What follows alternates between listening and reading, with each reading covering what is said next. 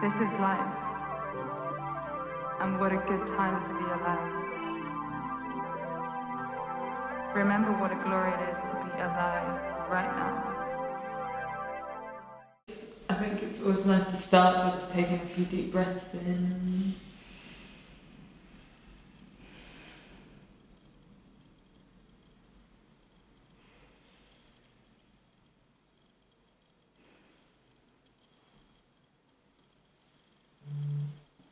And then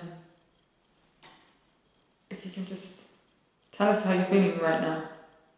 I'm feeling inspired. Nice. Yeah. I'm feeling really energized. Because I feel like really acutely attuned to myself at the moment and kind of like what I'm feeling, when I'm feeling it, and like trying to like break down why I feel certain ways, whether that's deliriously happy or demotivated. It's just like, what is it? And so I'm trying to pay a lot of attention to my feelings. And I feel, there's been like a succession of events, capital E, right? Like the universe. And it's like, the cosmos. Oh, yeah. And I keep bumping into these amazing queer Black people. Nice. And it's so like nourishing. Yeah. To look at someone and to have a conversation with someone and to approach that conversation with such openness. And there's almost like an inherent understanding that we're starting from the same place. And I've only realized really recently how comforting that is. To not have to like do all the calculations and be like, does this person, should I talk about race with them? Like hiding. And we don't realize that we make all these deductions like really quickly before we open our mouths. And that even that process of speaking with someone, we're still trying to like figure out if we have to alter this calculus, right? Like, is this the right thing to be speaking with them about? So meeting all these queer Black people who are reveling in their Blackness and in their queerness. That's nice. It's so inspiring. Yeah. And you said you're more in tune with yourself. Why do you think that is? Is there anything you've been doing in particular? How did you get there? Well, how does one get there? I don't think one ever makes it there. No. Right? Like, I'm not like a transcendental, I don't even meditate like, my meditation is not like, deep breath in, deep breath out, calm your thoughts. It is a flowing river and I'm watching it go. Like I can do it. I'm sure I can do anything I put my mind to, but I love that. my meditation is reading. And what I've realized, and this I realized this a number of years ago, but after everything that happened, when I felt like I was emotionally spinning out of control, I was like, what can I hang on to that centers me? And to like sit on my own in a dark room like I had been doing shortly after it all happened wasn't the answer. It just felt like I'm a connector. So I need to connect people, ideas, places, quotes, theories. I need to connect things together. So as I was spinning out of control, I was like, I need to connect to something. I need to grab onto something. And so I just dove back into books. Nice. Yeah, and it just felt like it was a way, and I dove into books that I needed, right? Because I was searching for an answer, or I was searching for the right question to ask so that I would get the right answer. And I couldn't find that on my own. So I've been diving into books, and I think I'm in data gathering mode. Yeah. I'm like sucking up. I'm reading like 4 books a week. I'm just like getting through them so quickly because I'm I had this image in my head of like me feeding like a wild animal in like books, but it just feels like that at the moment. It feels, yeah. So my meditation is reading, and so as far as what I've done, I've just like carved out time to read every day, and as much as I want, like just, you know, I'm doing some like night shifts at this bar, so I have like my days free. Yeah. And I wake up and I'm like, you know what, I'm gonna read until I don't want to read anymore. And just giving myself that permission in itself feels like a meditation. Yeah. It feels like an act of self-love. Nice. And so the books, reading is very inspiring, basically. Reading is so inspiring. Yeah. You know, I was reading Bayard Rustin's letters. Yeah. And Bayard Rustin, you know, was one of the most important civil rights figures. And he was a prodigious letter writer. I mean, there's hundreds and hundreds and hundreds of letters that he wrote. And they reveal his mind, his strategy for the civil rights movement, but also his personal mind, what he was struggling with, what he couldn't get his head around. You know, when people were telling him to hide his sexuality, he was considering it. And so to see someone I admire struggle with himself, his place in the world, how much of himself to reveal, the mistakes that he made and how he had to reckon with those mistakes. So that helped. That's nice. It's like, we all go through this, but sometimes you only see the one side. Yeah. Yeah. Right? Yeah. Yeah. I'm also getting really used to like this knowing look that people give me. Yeah. You know, they're like, it happened the other day. I was having a conversation with someone and he went, "You're actually really nice." And I was like, I know. Wow, yeah. But he had in his head this image of me as this kind of person that I used to be, and who I've become. And so it's like this, look is this. What? And I'm like, yeah. You're getting it a lot now. I'm not a monster. Yeah, I'm getting it a lot. Okay. But people are saying it, you know, they're not like just quietly thinking it. They're like, "You're actually really nice." And I'm like, "Yeah, cheers."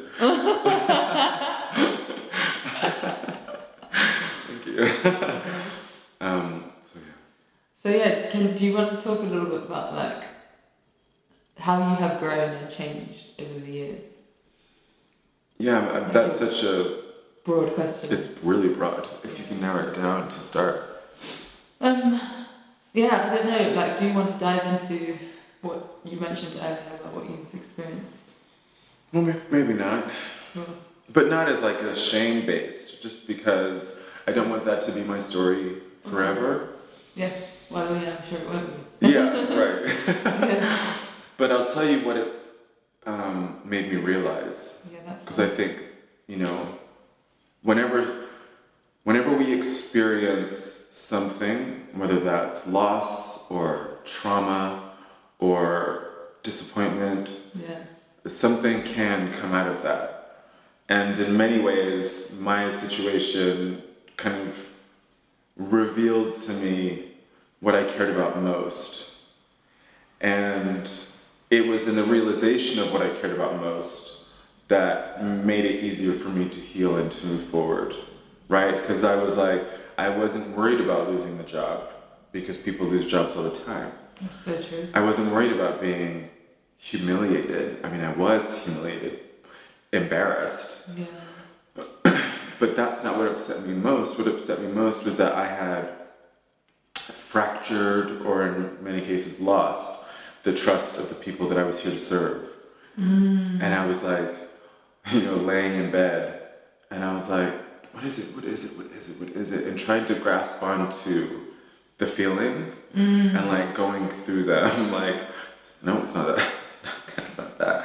I mean, getting to that trust, that word trust that popped into my head, and me going, oh, fuck. That's it. That's what it is. And immediately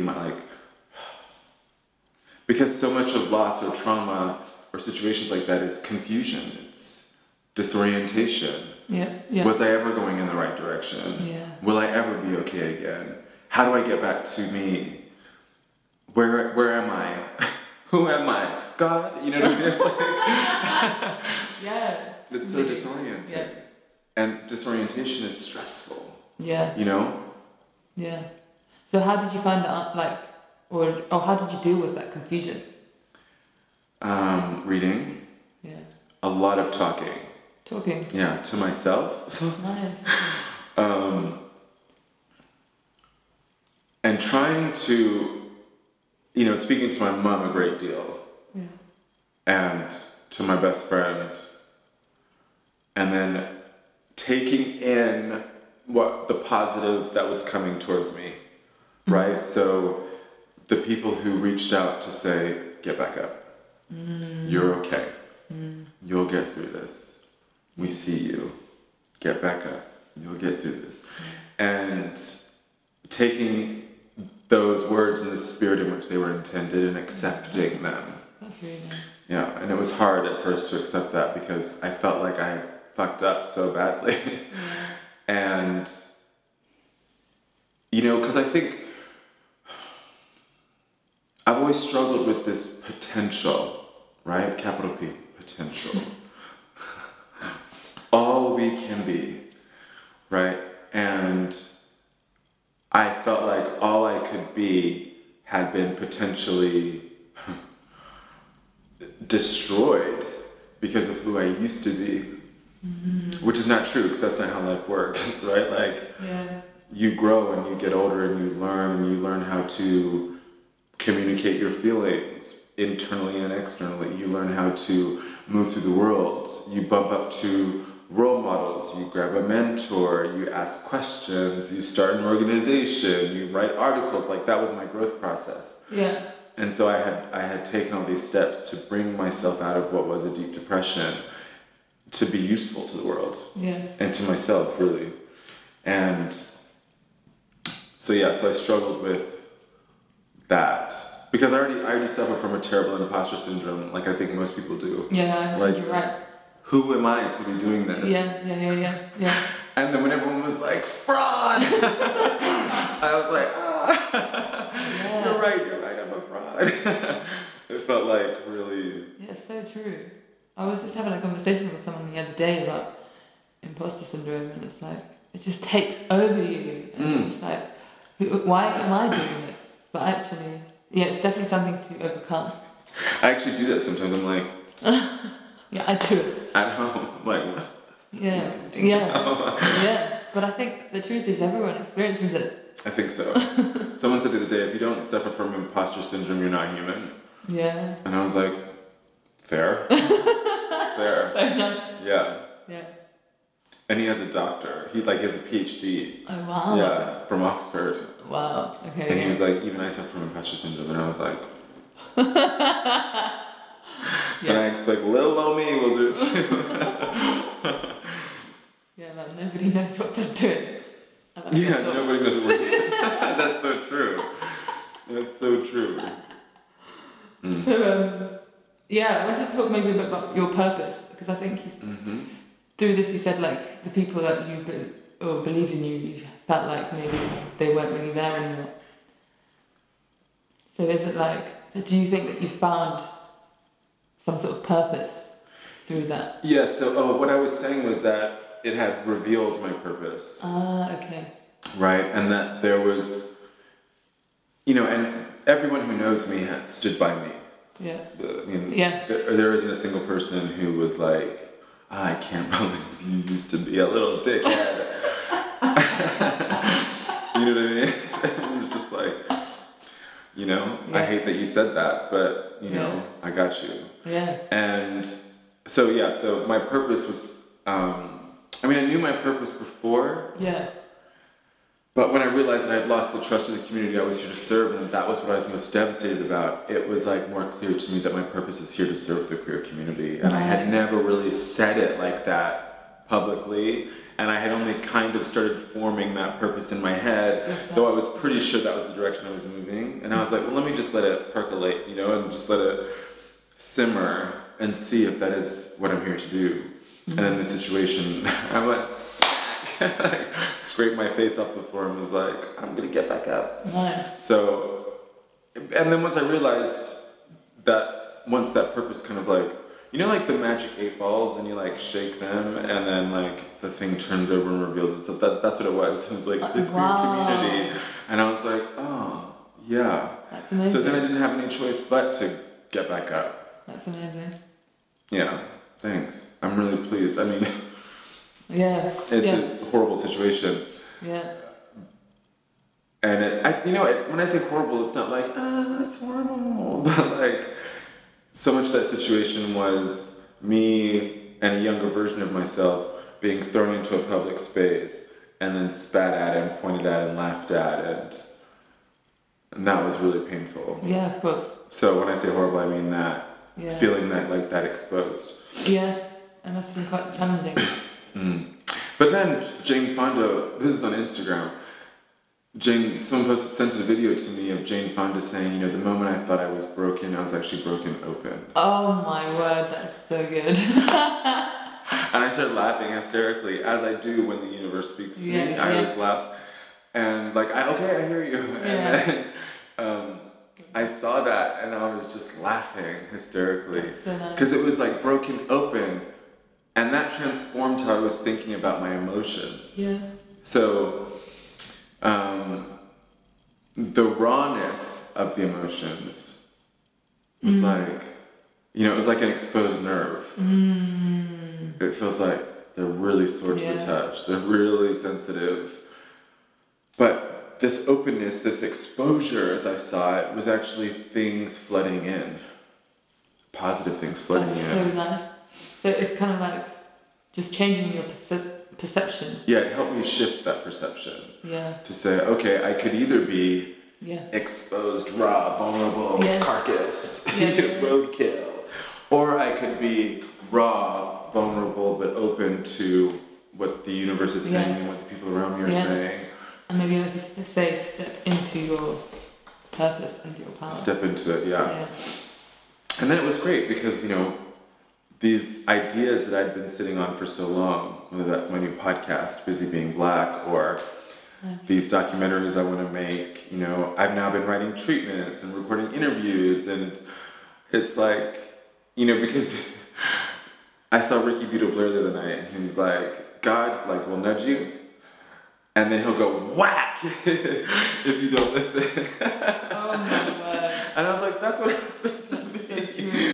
It's really nice that you have this sense of purpose in your life. And I think there's a lot of people who are looking for that, trying to find. So just wondering, how did you stumble across it?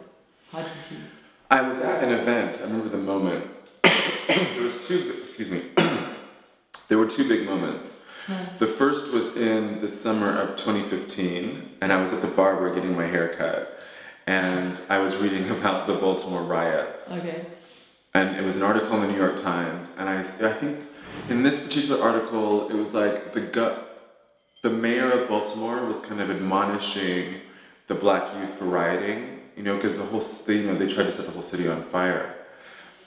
And I started crying because I was like, I hope they burn that city to the ground, right? Because another young black man had been murdered. And my barber was like, yo man, you good? And I was like, this is just so infuriating. And so I finished my haircut, went outside, called my mom, and I was crying, and she was like, what is wrong? And I was like, it's literally by the grace of God that I'm not there, right? My dad's African American. Okay. It's just chance, decisions I've made, choices I've made that have brought me to be in London for 13 years and not somewhere else. And I felt that so acutely in that moment. And so that's when I became like a black man, that I woke up, that I was like, I have to do something about this. Yeah. And I said to my mom, what do I do about this? And she says, I got no fucking clue. And I was like, not helpful, but I'll figure it out, So then I started to think really hard about, well, how do I begin to have conversations that I've never wanted to have before? And these were conversations about race and about how my sexuality intersects with my race and like what it means to move through the world as a black man or as a mixed race man. I don't identify as mixed race anymore, but like all these questions that I didn't want to answer just It was like the floodgates opened. Yeah. And the second moment was in early 2016. I was at an event called Coming Out as an Entrepreneur, and I was like sitting in the audience listening to these really amazing LGBTQ people speaking, from like investment, VC fund, civil servant, and someone in the third sector, and they were like talking about not being able to be themselves at work. Mm-hmm. And I was like, what? You know, like, I came out at 16 like a pink unicorn. I've always walked into every room in a professional setting or in a personal setting like it's mine. So I didn't understand that. And I was having this conversation and like bucket loads of wine afterwards with my friend Barry. And I was like, we gotta do something about this. And you're like guzzling wine and you're like, I'm gonna change the world. Yeah. And that was the second moment that another floodgate opened. And I was like, I'm Josh Rivers. My family has always raised me to be Josh Rivers. Nice. And so when I came out and I didn't realize it at the time, but I had been built up. I have a great foundation. Mm. It's a shaky foundation, but it's a foundation. Mm. And I realized that, you know, for whatever went wrong in my childhood, whatever disappointments and resentments I was holding on to, didn't take away from the fact that my family raised me to stand up straight, to walk into a room like I own it, that I have a right to anything I want in this world, to say my full name, you know, to know that I could be myself. That's so nice. And it took me that moment to realize they gave me that. I mean, they gave me a lot of other shit too, but stuff I'm still trying to get rid of. But, you know, they did give me good as well as bad. And so I remember I called my dad that night and I said, I just want to say thanks, because I don't think I've ever acknowledged that my coming out was actually relatively easy, and that, you know, you've actually done some good in my life and not been like a horrible monster that made you out to be. And so that was the second awakening, right? And so those two awakenings then were like, that was, the universe was like 1, 2, and then I was like, I see you, right? And because before then I had felt so lost. You know, I had felt so, what am I doing? Yeah. Like, you know? So it kind of just happened. It wasn't like necessarily anything. My interest had been piqued in the news because of the Black Lives Matter movement. Oh, yeah, of course, yeah. So I was already shifting my mindset in some way. Okay, yeah. Right? So, yeah. But I didn't know that I was doing it. I was just like, this is interesting because my family's African American and actually I should know more about this. Yes. And then when the Baltimore riots struck and I had that moment and I realized that it was just by the grace of God that kid wasn't me. And then when I had that second event and I realized that my gayness, you know, my penchant for hot pants and celebrating being gay, because I love being gay. That's like my favorite thing. It's who you are. It's who I am. And those two moments kind of came together.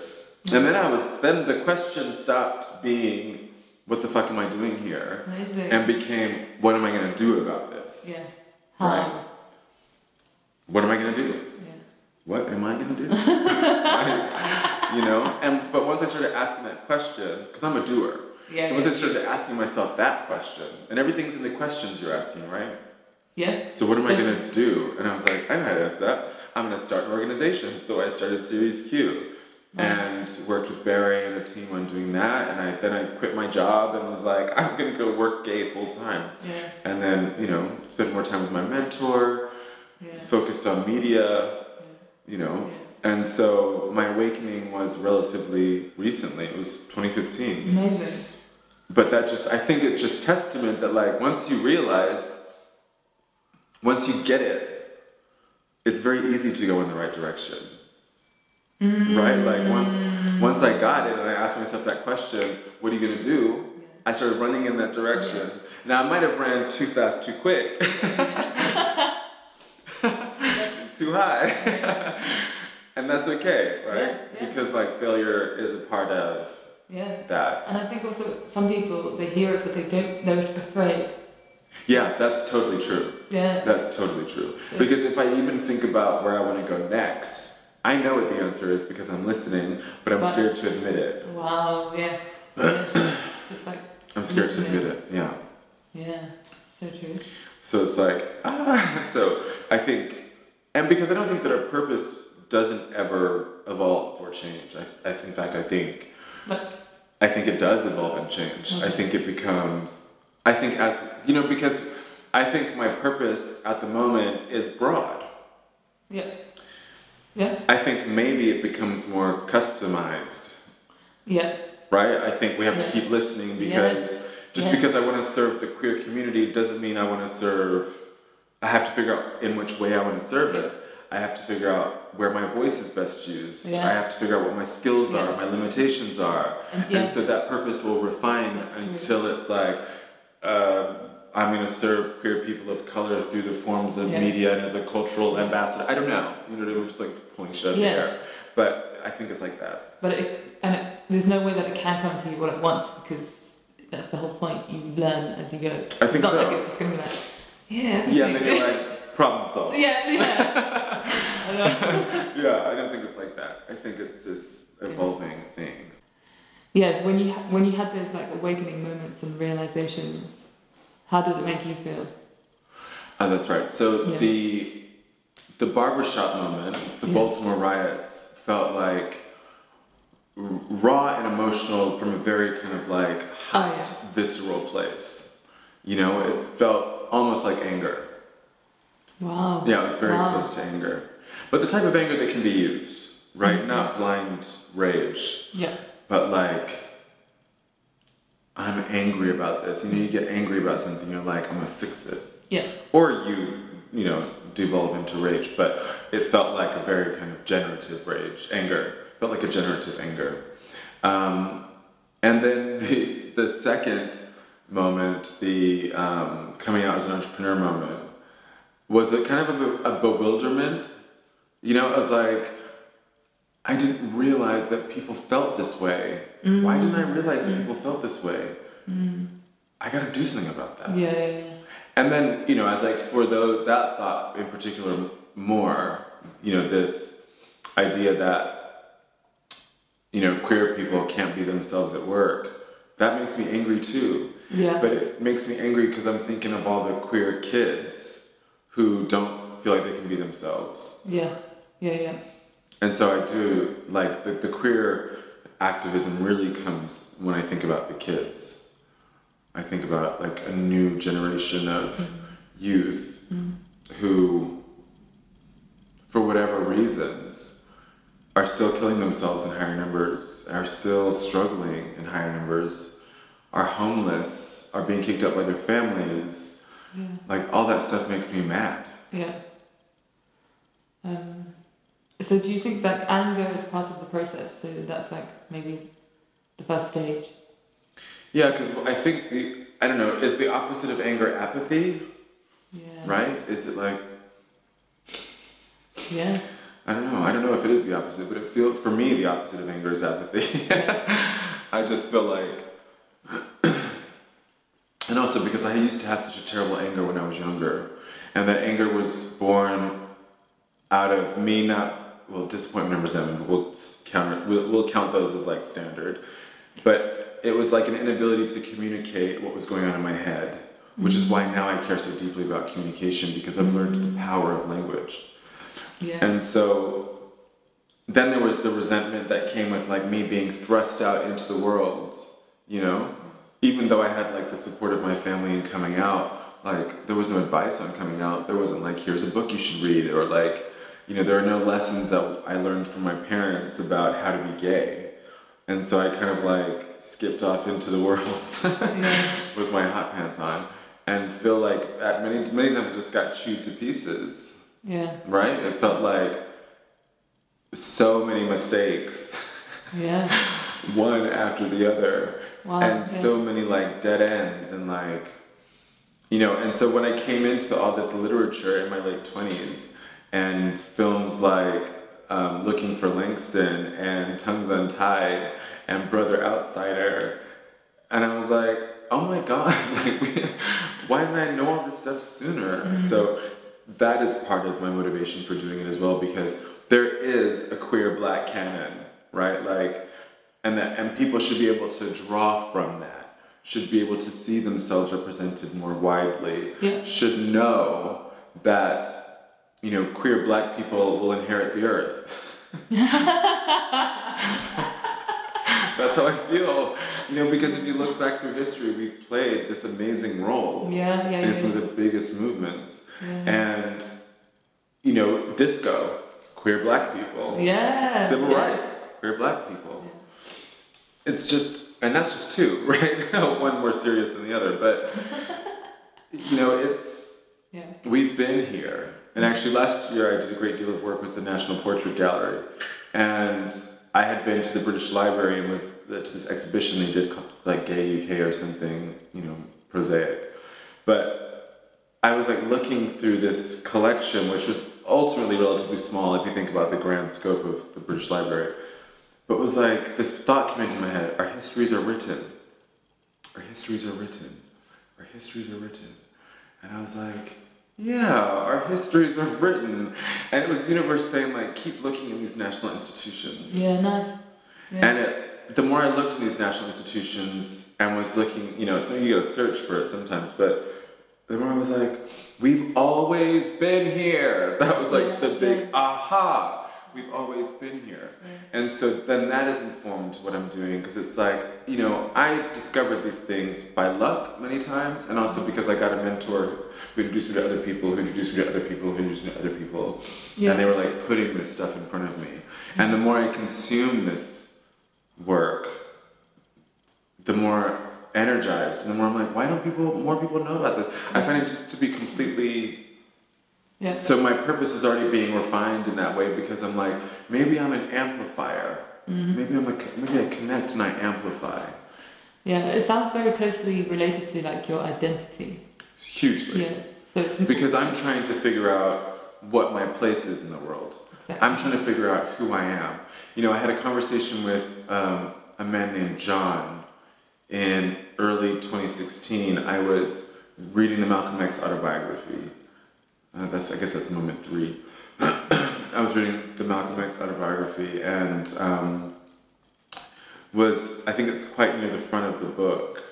And he's talking about, he had like an adopted family or something, and he realized they wouldn't stop calling him the N-word, even in front of him, or referring to him as the N-word, and that he realized he was always going to be subhuman in the eyes of these people who were supposed to care for him.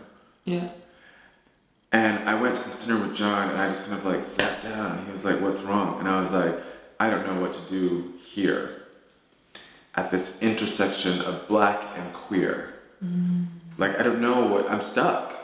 I don't know who to be, how to be, what to say, what I can say, what I should be reading, what I should be looking at, where to begin. Like, I've got so many questions, and I feel like I've reached this like aporia, like I can't move forward. I can't resolve this. Yeah. Do you feel like, so far it's kind of been like you haven't been able to be yourself? Yes.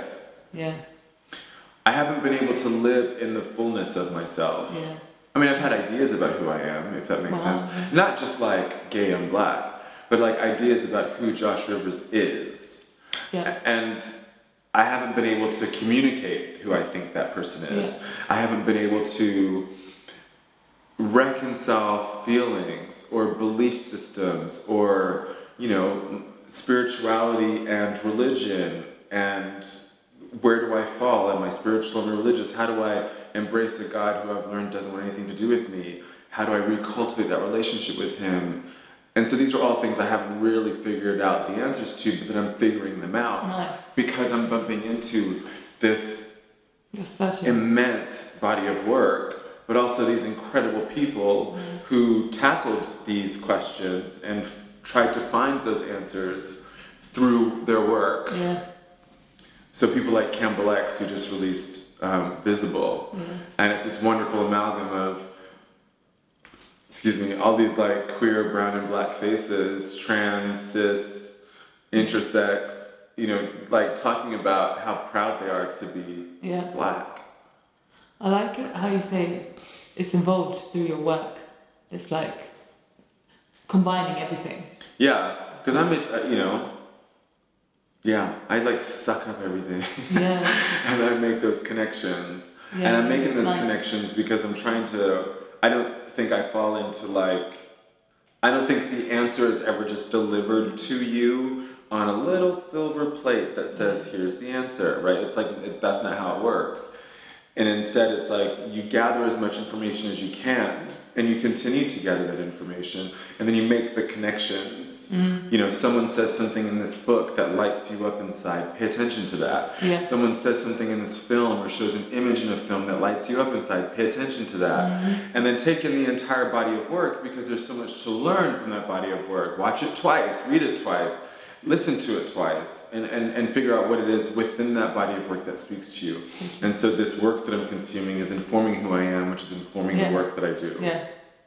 Or everything. But everything's connected. Yeah, exactly. We're all connected. I'm reading a lot about Black lesbians at the moment because I don't understand their experience. Yeah. I mean, I understand what it is to be a Black lesbian, right? Same, you know, women loving women. Yeah. But like, I don't know what they're going through. I don't know what, you know, identity challenges they're struggling against. I don't know what it means to move through the world as a Black woman and then to layer on lesbian on top of that. And then lesbian is obviously connected to the masculine and the feminine, so what happens when they're challenging that? And what I'm learning is that these are all imbricated, as in we're all overlapping. All of our identities are kind of like stuck together, effectively, right? Because a Black lesbian buying, it's crude, but it's not crude. You know, a Black lesbian buying a dildo, for example, realizes that her cisgender Black siblings, right, her straight Black brothers, have to look at that when they go into a sex shop, or they have to deal with that image of themselves in pornography or in mass media as these kind of virile sex monsters. Yeah. So the simple act of a Black lesbian buying a dildo makes her think of her cisgender straight brothers, right? So we're all connected in that way. You said when we were in the barber shop, like, you suddenly were confronted with these questions that you didn't want to ask yourself. Yeah. Why do you think that you didn't want to? I didn't want to ask myself because my dad, I was 12 or 13 and I was getting bullied really badly by the Black boys at school. And I came home and I said, I just don't understand. And he like pulled my arm out and turned it over and he said, you see that? And I was like, no. He's like, your veins, you know, you can see your veins. In the slave days, because my dad's dark skinned, this is my dad speaking, he says, in the slave days, I'd have been a field nigger, you'd have been a house nigger. And I was like, what? Wow. You know? So these dark-skinned Black boys don't like me because I'm light-skinned. And I had nothing to do with that. And he was like, yeah. And I was like, wow. Then I'm not having this conversation ever again. Because I was like, this is stupid. You know, as a kid, it's easy to say this stuff, right? This is stupid. This doesn't make any sense. I can't control this. Yeah. But I decided no. And they... I'm getting over a cold, sorry. And they teased me a lot. You know, you're an uppity nigga, and they thought that I was better than everybody else because I did well in school, and I dressed the way I dressed, and I was a bit fey, you know, and I got teased a lot for thinking I was better than everybody else. And so when my dad told me that, I was like, well, I am going to be better than everybody else. I've always been a pretentious asshole, you know, it's like... I was just like, I'm just going to be that guy they think I am. And so I did that, right? I became that guy. And I became the guy whose... my intellect and my intelligence was so important to me, and if anyone challenged it, I was furious. But I also didn't, like, move into it in such a way that I have in recent years. Yeah. Right? I just didn't want to own it, but I didn't want you to challenge it. Yeah. Whereas now I'm like, run it up. Yeah. I'm like, try me.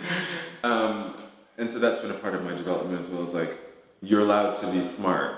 You know, you're allowed to read books. Yeah. And just because those guys called you an uppity nigga when you were younger, so you were an uppity nigga. You know what I mean? Like, so what? And it's okay. Yeah, it's okay. We're all evolving. We're all evolving, and I think actually pretentiousness is funny because I think actually I was reading Dan Fox's book, Pretentiousness and Why It Matters, and actually none of the cultural moves that we make would be possible without pretentiousness, right? Without wanting to figure out the answers to things. Yeah, You need it, That's right? so You good. need people to rise above their station, So good. you know, to bring the working class experience into the hallowed halls of national institutions. Like, you need people to do that work. Yeah. And that is ultimately, you know, that's ultimately what pretension is. Like, And look, I'm light-skinned, I look a certain way, I don't have to think about race really if I don't want to, right? I think I'm privileged in that respect that, I mean, you're the same probably, we can probably take a step back from it, particularly in a place like the UK where people who look like us are 1 in 4 people. We're everywhere. So it's probably, yeah, I think so. I think we could. It doesn't mean we ought to, and it certainly doesn't mean I want to. I don't. Yeah. But I think I was afforded that privilege, even though I didn't realize it. And so when those floodgates opened, I had to start answering the questions that I might have answered a long time ago. It's nice that you managed to move past that from your past, because sometimes it can, like, you can hold on to it. Yeah, for sure. And I think that, like, my blackness was always challenged. Always. Even in my family, it was challenged. Wow. And it was challenged in school, and it was challenged in bars, and it was challenged everywhere I went. You know, you're not black, you're mixed race. You're not black, you're not black, you're not black. And I'm like, well, what is black? And then, you know, because I'm gay, I felt like the black community didn't want anything to do with me. So I also didn't want to be black. I felt like, well, this community doesn't want anything to do with me, so why would I want to be black? I called myself mixed race for so long because I was like, what would my mom say if I was running around calling myself black? And my mom was like, you ought to be calling yourself. Oh, wow. She's like, and she's actually said, I'm really glad that you're identifying as black now. She thinks it's really important. So what is the difference? Tell me. What is the difference for you? The difference for me is that blackness is not monolithic. And that just because I'm gay doesn't make me any less black. Or just because I'm light-skinned doesn't make me any less black. And just because I'm mixed race doesn't make me any less black. Actually, if anything, if more of us lean into our blackness, right, which is at this point really a socio-political identifier, if more of us lean into this blackness, it only expands what blackness can be, right? I was thinking about this phrase that blackness absorbs. Right? Like, it absorbs. Yeah. And so there's just different types of black, as it were, right? And there's just different ways of manifesting that blackness. And so it was just so important for me to be like, yeah, I'm black. And actually, this is a shared history. It's a collective history. This is my family is slave stock. The reason I'm here is because 9 generations of Africans survived, but that first generation survived the Middle Passage. Like, that's nuts to me. It's so true. And thinking about that is a spiritual experience. Yeah, 100%. Like, that's a meditation. Yeah. To realize that James Baldwin was in a debate at Cambridge in the 60s. And he was saying, you know, the soil of America is filled with the blood of my ancestors. If one has to claim one's title to the land, isn't 400 years enough? Yeah, that's so good. Just like shot through me like a bolt of lightning. Yeah. And I am, however many generations, 9, 10 generations slave. Yeah. Yeah. So if I gotta claim my title to blackness, I'm black by virtue of my ancestry, of my history, you know? Yeah. And so I feel like really confident in my blackness now, whereas before I really didn't. I'll ask you, what advice would you give to someone who's going through like a similar experience? I'm like, delete your tweets. No, I would. If you know, it's really hard to give advice. Yeah. Particularly unsolicited advice. Yeah. But maybe like someone's been struggling as well, maybe with their identity. Yeah. I think for me, the biggest thing has perhaps been cultivating self-awareness. Yes. It- Yes. Yeah. It feels really important. But also I let other people define me for so long, and not even define me, but I looked to other people and just mimicked them. And I let what was important to them dictate what was important to me. And that's like individual people, but also like, I thought that being gay meant wearing purple Gucci suits and being really flamboyant and really outspoken and drinking cocktails and doing drugs, like, and being like the life of the party. I thought that's what gay being meant. Yeah. I thought that's what being gay meant. Yeah. And I thought there was only like one way to be gay. Wow. Just so Yeah. I spent so much time trying to figure out how to be gay versus just how to be Josh Rivers. Oh my word. That's so good. Just be yourself. And I know just be yourself makes it sound very simple. Yeah. But I think that's why self-awareness becomes so important. Because self-awareness isn't how do I look, what am I doing, and what am I saying? Yeah. It's how do I feel? Yeah. What am I thinking? What am I saying about myself to myself? Love that. That's for me is what self-awareness is. Nice. And also, I try to pay attention to those moments that you light up. And they do come. Yeah. If it was when I was studying cultural studies in my unfinished fashion degree, that was my favorite time of the week, was that moment in cultural studies. And now I'm trying to go back to uni to study cultural studies. It's like I had those moments of electricity in me, and I didn't pay attention to them. And it's taken me 10 years. It's been 10 years to come back around and say, oh my God, I'm really interested in culture. Cultivating self-awareness. Don't measure yourself based on other people. And don't think about what it means to be gay. Yeah. Think about what it means to be you. Yeah. Who you are. What are your values? What do you believe in? Who do you want to be? Yeah. And what does it mean? Or like, what does being Josh Rivers mean to you? What does freedom mean? Freedom feels a lot like right now. It's kind of like a delusional freedom because like I have to pay rent. And I'm worrying about where that rent is coming from. But it feels like where my mind is right now versus like where my body is. Because at the moment I feel in some ways kind of chained to London. And I think being Josh Rivers means speaking up, standing up for what I believe in, making people laugh, being a force for good in my life and in the life of others.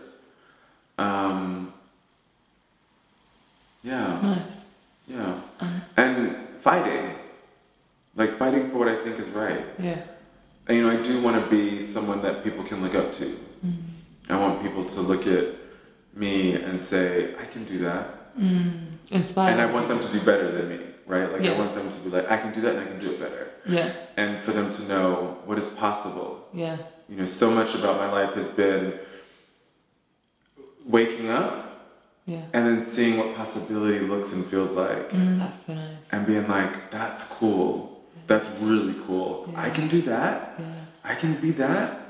And just own it and just like recognizing that and sitting with that. Or with, demons, And I'm getting better at dealing with them, but I'm not by any means where I will be in terms of self-love, but I'm getting better. Like I'm practicing. Yeah. And self-love for me has very much been about changing my limiting beliefs and changing the limiting language I use about myself in my head. Yeah. Right? Because in my head is this like really persistent critic. Yeah. Loud. Yeah, amazing. And he says, "You're not good enough. Do that again. Do that. Do that. You need to be perfect. Do that. Do that. And don't do it like that. And don't do it. You messed up." And he can be really loud. Yeah. For you personally, is there anything like that you do in particular that helps you to Cultivate self-love. and to not listen to that voice? Yeah. So I changed the language that I use when I'm speaking to myself. Nice. So I'm like very aware of that. And I can hear myself saying, "Ugh," when I look in the mirror. Mm-hmm. And I go, "Hey, you look great." Nice. And I do, if I go to the gym for 30 minutes, "You went to the gym. Well done." Yeah. And so self-love is like, Nice. That's I love that. Yeah. calm down, bro. Yeah. Just remember that this is what it is all about. We were born to feel.